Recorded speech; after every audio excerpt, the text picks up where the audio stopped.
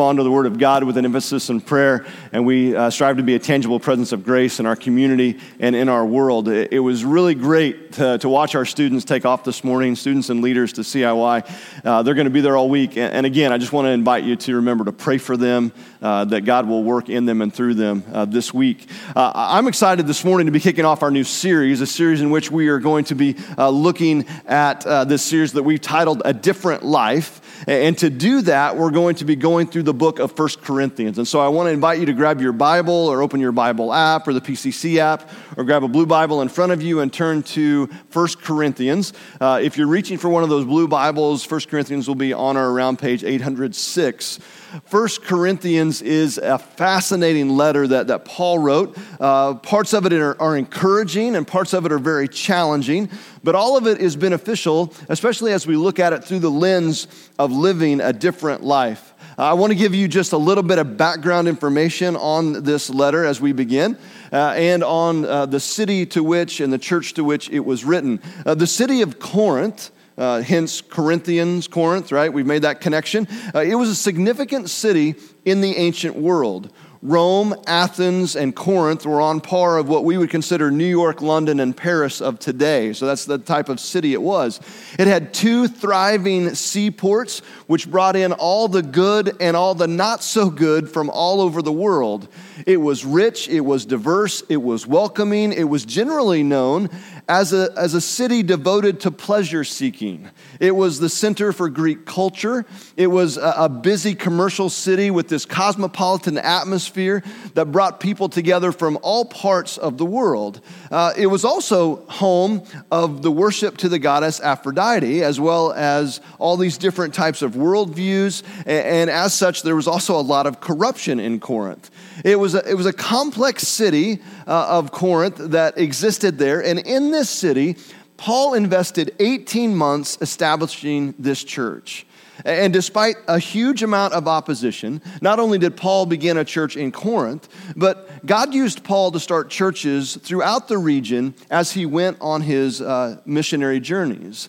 And after establishing the church in Corinth in his second of 3 missionary journeys, Paul went on to Ephesus. And so you don't have to know exactly where that is, but he went to Ephesus after Corinth. And while he was there, he received these not so encouraging reports about what was happening in the church in Corinth that he had established. And since Paul couldn't just, jump in his car or jump on a plane and go back to Corinth and visit them, what he did instead was he would write letters. And these letters are what we have in our Bible, right? These are the letters that were written to the churches. And so what we find here is this letter we call 1 Corinthians is actually believed to be the second letter that Paul wrote to the church. The first letter Paul refers to in 1 Corinthians chapter 5 is believed to have been lost. We're not exactly sure, but we know that Paul wrote them letters, right? And the reason Paul wrote these letters was not just to answer questions that people were asking of him, but to address the problems that were existing in the church and the problems that they were facing. He also wanted to encourage the believers there to remain faithful to what they had been taught, all while challenging them to live a life that was different than the world around them, to live a life for Christ. And we see Paul challenging them to live this different life from the very beginning of this letter that he wrote. And as we look at this today, it's my prayer that as we strive to discover and experience the life-changing love of Jesus, that you'll be challenged and you will be encouraged to take that next step in your faith, to that next step in your relationship with the Lord, to live a different life than you're currently living today. And in taking this step, in growing and living a different life, all of that is possible because of Jesus. Paul made this his focus throughout this letter that he wrote. His focus is on Jesus, Jesus' power, his superiority, and how his desire is for us to be brought together and to walk in a relationship with him. So let's jump in. We're going to jump into this letter, and we're going to read chapter 1. And we're going to do it a little bit like maybe they did it the first time they read the letter. So a little bit of history. If you go back and think about this, what would happen? So the church would gather together, like we're gathering together. Paul had written a letter. The church receives it, and what would they do? They would read the letter to the church, right? So if you look at the book of 1 Corinthians, the letter of 1 Corinthians, it's long, right? Paul writes this long letter. It's 16 chapters. If you have your Bible or your app, you just kind of keep going. It kind of keeps going. So what would you say if I said, okay, what we're going to do today is we're just going to read through the whole book? Some of you would be like, yeah. Some of you would be like, really? I can do that on my own. Well, will you? Right? So that's the challenge, is to read it on your own. Today, what we're going to do is just not the whole thing. We're going to read just the first chapter, okay? And to do that, I just want us to do this maybe a little more together. So I'm going to invite you to stand. And we're going to, as you're willing and able, you don't have to, but I'm going to invite you to. We're going to stand. I'm going to read through this, through the NIV, and I invite you to listen as we go through this together. Here's what it says, 1 Corinthians chapter 1, beginning in verse 1. Paul, called to be an apostle of Christ Jesus by the will of God, and our brother Sosthenes, to the church of God in Corinth, to those sanctified in Christ Jesus and called to be his holy people, together with all those everywhere who call on the name of our Lord Jesus Christ, their Lord and ours, grace and peace to you from God our Father and the Lord Jesus Christ. I always thank my God for you because of his grace given you in Christ Jesus. For in him you've been enriched in every way with all kinds of speech and with all knowledge, God thus confirming our testimony about Christ among you. Therefore, you do not lack any spiritual gift as you eagerly wait for our Lord Jesus Christ to be revealed. He will also keep you firm to the end, so that you will be blameless on the day of our Lord Jesus Christ. God is faithful, who has called you into fellowship with his Son, Jesus Christ our Lord. I appeal to you, brothers and sisters, in the name of our Lord Jesus Christ, that all of you agree with one another in what you say, and that there be no division among you, but that you be perfectly united in mind and thought. My brothers and sisters, some from Chloe's household have informed me that there are quarrels among you. What I mean by this is one of you says, I follow Paul, another, I follow Apollos, another, I follow Cephas, still another, I follow Christ. Is Christ divided? Was Paul crucified for you? Were you baptized into the name of Paul?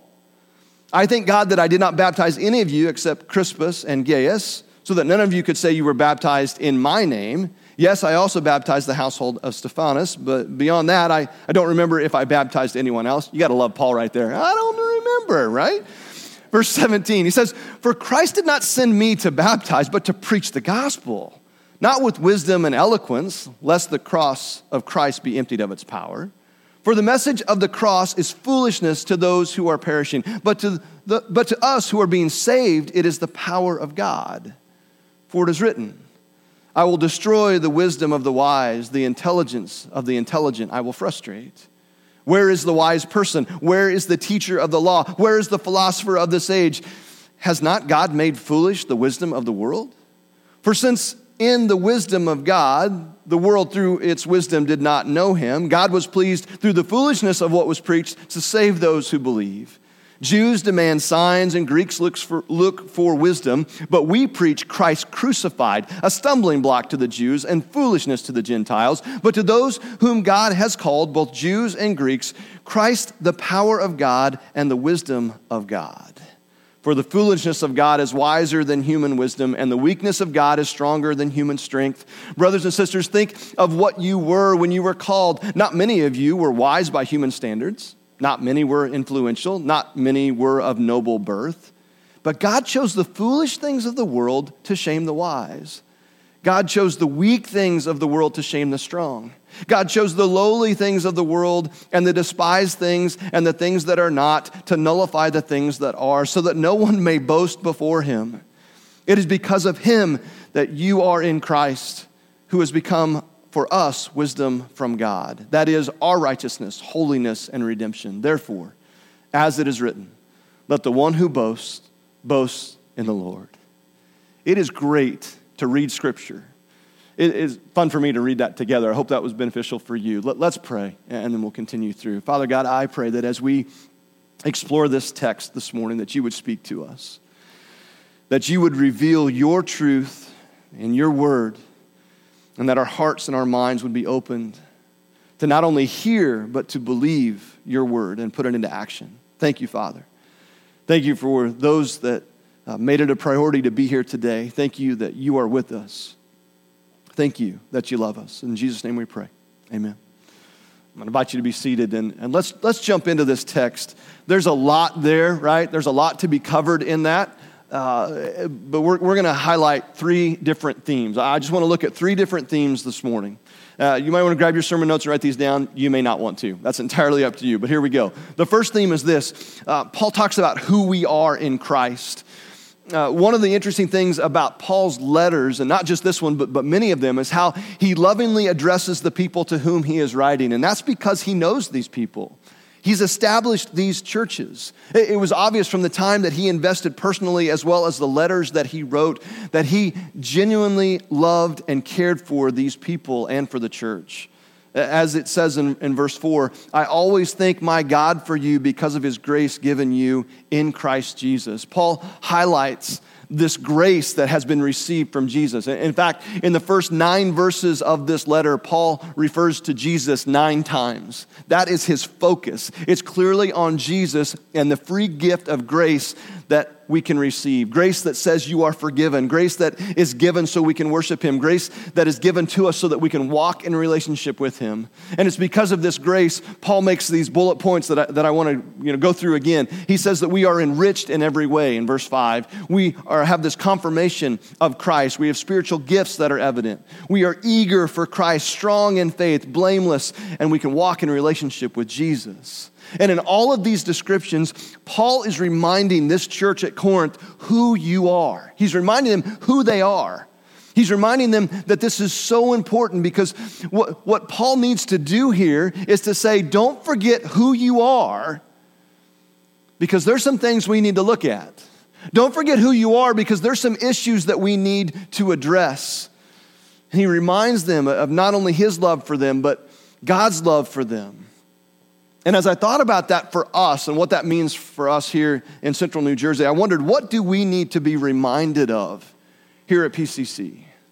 Because while these things that Paul writes to the church at Corinth are true, right, and they can apply to us as well because of Jesus and his grace, what is it that we need to be reminded of here?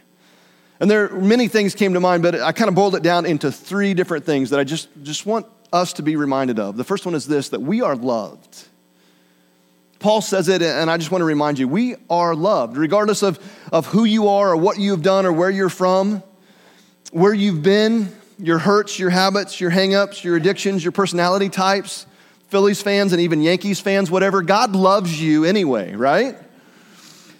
He loves us. His desire is to walk in relationship with us as we surrender our lives to him, to make him not only our Savior, but our Lord as well. Never forget, whatever you're going through, that you are loved. I think we also need to be reminded that Jesus is our focus. He's to be our focus in everything we do. It's our mission here at PCC to help people discover and experience the life-changing love of Christ. And that's not something that we just try to say. It's what we strive to be all about. It's what informs what we do. And through supporting the ministries and inviting our friends and our neighbors and our coworkers to join us by giving financially, by using our gifts and our talents and our passions and investing our time to enhance the things that are going on around here, we want to draw people to Jesus. We want them to experience him because Jesus is our focus. And I think it's good to be reminded of that we're not here just to be here. We're here to focus on him. I think it's also important that we are reminded that you're not alone. That you're not alone. Often in my conversations with people, they share how busy they are. And because of how busy they are, they often feel isolated and they feel alone. And you don't have to raise your hand, but maybe that identifies you. But you don't have to be alone. The first part of our vision statement is that as we strive to take the life of Jesus as our pattern for living, we will prioritize being together. You prioritized being here today. You can prioritize investing with people. We strive to do this because we were not created to go through this life alone. Not only is God with us, but as a body of believers, we are striving to be here for each other as well. And no, we are not always going to get it right, and because we're not perfect, but we need to be told or reminded that we are not alone. Small groups, discipleship classes, Bible studies, sharing a meal, grabbing a cup of coffee, being here together, you are not alone. And if you feel alone, then just please look around. We don't always know what to do, but we want to. So help us walk through this life together.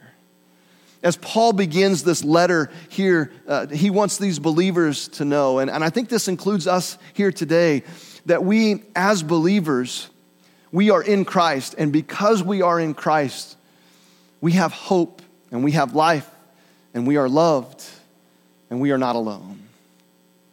That's the first theme that we see here in this letter. The second theme is this. We see this call to unity. One of the things that Paul is addressing is this divide that was happening in the church in Corinth. It was divided into 4 different groups, and this was not healthy for the church, obviously. And this division centered around the different teachers in the church. You had Paul, who founded the church. He was with them for quite some time. He'd moved on. He was probably what we would consider the senior pastor of the church, right? And people claimed to follow him because he had started the church. And then there was Apollos, and he was known to be a gifted speaker with a sharp intellect, and he was able to share great reasons and arguments for being a believer of Jesus. We know from Luke's writing in Acts chapter 18, verse 28, that Apollos was a gifted speaker, and he was really good at providing proof that Jesus was the Messiah. He was kind of like what we would call an apologetics type speaker, right? He was really good at that. Then another group identified as following Peter. They wanted Peter to be their leader. And Peter was obviously a gifted, qualified person to do that. He was one of the 12 apostles. He was an eyewitness to Jesus' ministry. He spoke at Pentecost, as we see recorded in Acts chapter 2. Peter was a leader. Peter was outspoken. Peter was willing to take action, right? He was willing to get things done. And so, he was probably had these group of people following him. They were like, yeah, let's go, right? And then there was this other group of people that claimed to just follow Jesus. And on the surface, we look at that and go, well, that's probably the right approach, right? That's the correct attitude. But what we see is that this group considered themselves to be spiritually superior because they were only following Jesus. They were only going to listen to what he had to say, right? They were only there. If God doesn't tell us directly, then we're just not going to do it. They claimed to be able to hear from God and from God alone, and that's what they were going to do. And so this divided the church. And in these 4 groups, between them, they kind of were divided in 2 basic ways. Paul points this out in verse 10. He says that they were divided in mind and thought.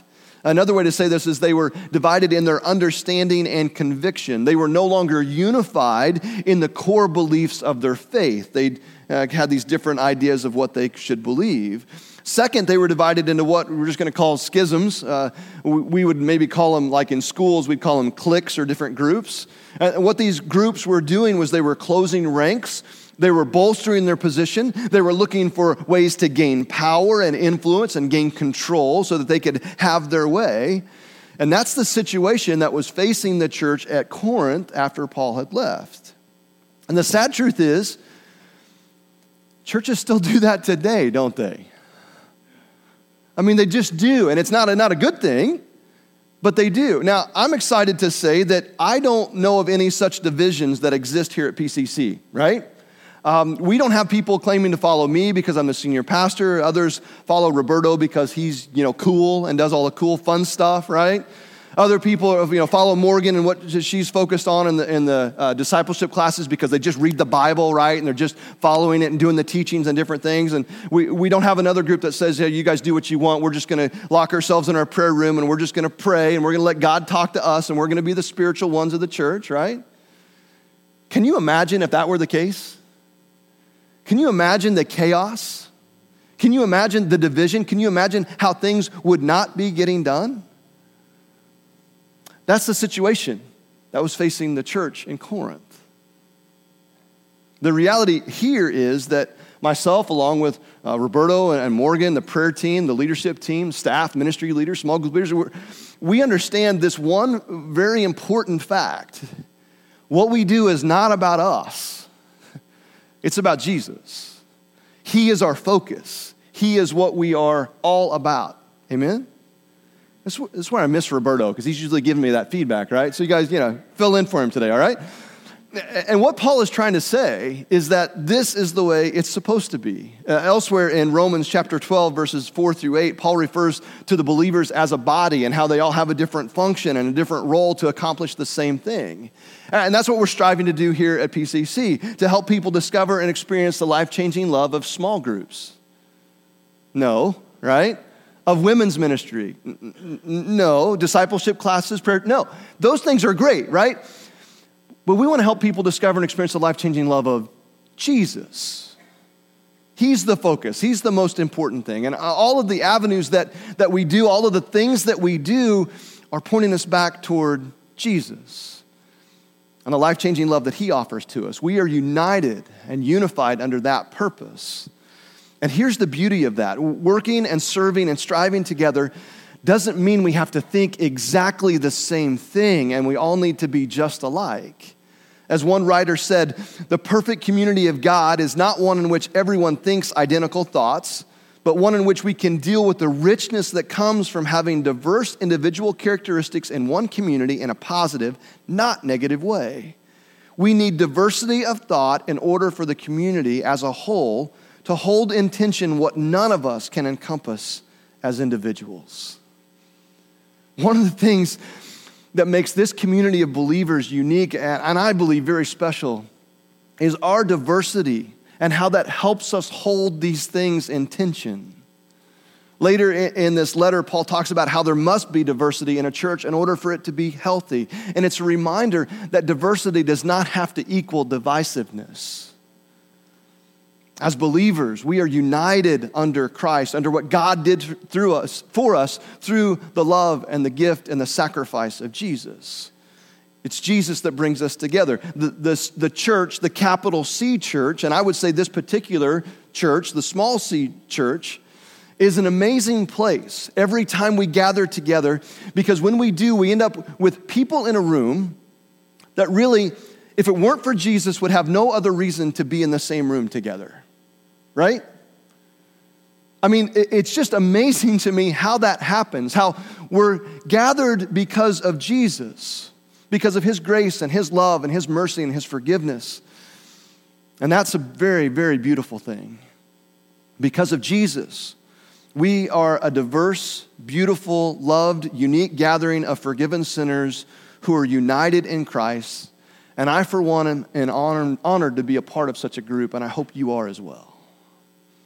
The third theme we find here in chapter 1 is this. Paul talks about the wisdom and the power that we have in Christ. There's been so much written about this particular section of Scripture that we could easily invest a month or more on all the different things that could be understood and applied. But I want to try to seek to encapsulate that for our time here this morning.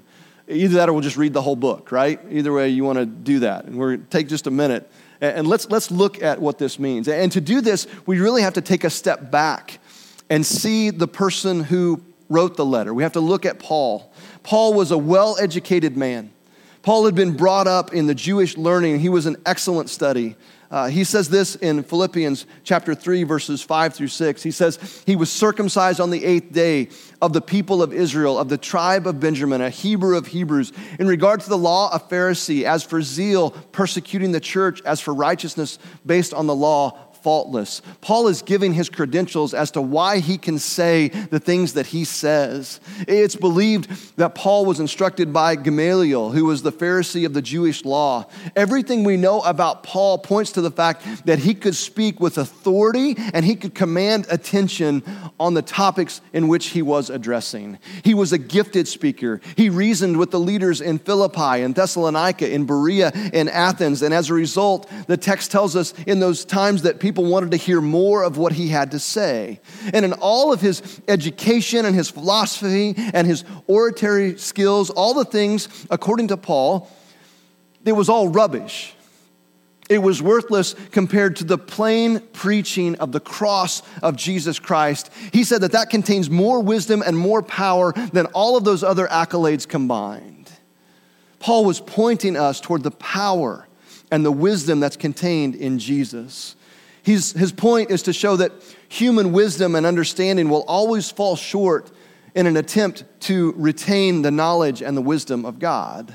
In verse 20, Paul says that the scholars are fools versus the wisdom of God. In verse 21, in their wisdom they miss God, yet they can still be saved through faith. Verse 22, the Jews wanted miracles, the Greeks wanted wisdom. They were looking for these spiritual and intellectual information, but in all of their selfish searching, they missed that the foolishness of God was wiser than human wisdom, and that the weakness of God is stronger than human strength.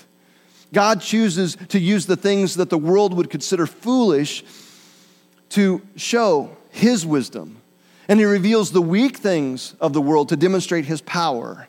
And in so doing, we know that we can't boast about ourselves. It is so that we can see clearly that what we need to do is have a righteousness and a redemption and a holiness that's not through our own making, but it's through Jesus. Not through the law, not through our own efforts, not because we can always get things right, but because of Jesus. That is the power and that is the wisdom of Christ. That is the message of the power and the wisdom that is found in the cross. And when we live our lives in his wisdom and power, we can have a different life indeed. And you can go in and you can take those verses of Scripture from 18 to 31, and you can look at all the different things that Paul is trying to say. But when you boil it down, he's simply trying to say, look, what we think and the way we think and how we think is nothing compared to the wisdom and the glory of God. Matthew Henry said it this way in his commentary on 1 Corinthians. Jesus is made wisdom to us, that by his word and spirit, and from his fullness and treasures of wisdom and knowledge, we may receive all that will make us wise unto salvation, and fit for every service to which we have been called. Therefore, as it is written, let the one who boasts, boast in the Lord. And that is a challenge for us, to not boast about ourselves, but to boast in the Lord, to realize that it's only because of Jesus, to realize that what we are and what we do is all a product of whose we are. Paul beautifully begins this letter with this clear focus on the cross of Jesus. And in doing so, he reminds us of whose we are. He calls us to unity. He reminds us that we are to find God in Jesus. And then in doing so, it's simple, because the cross of Jesus is simple. And he took the simple things to shame the complex. That the message is simple. And when we discover and experience Jesus, we encounter God, we receive his power, we discover his wisdom, and we experience his life-changing love in our life. Paul is writing to the church at Corinth to let them know whose they are. And we can be reminded as well of whose we are. We belong to Jesus. We are his children, and he loves us so very much. Let's pray together this morning. God, I thank you for this letter that Paul wrote. I thank you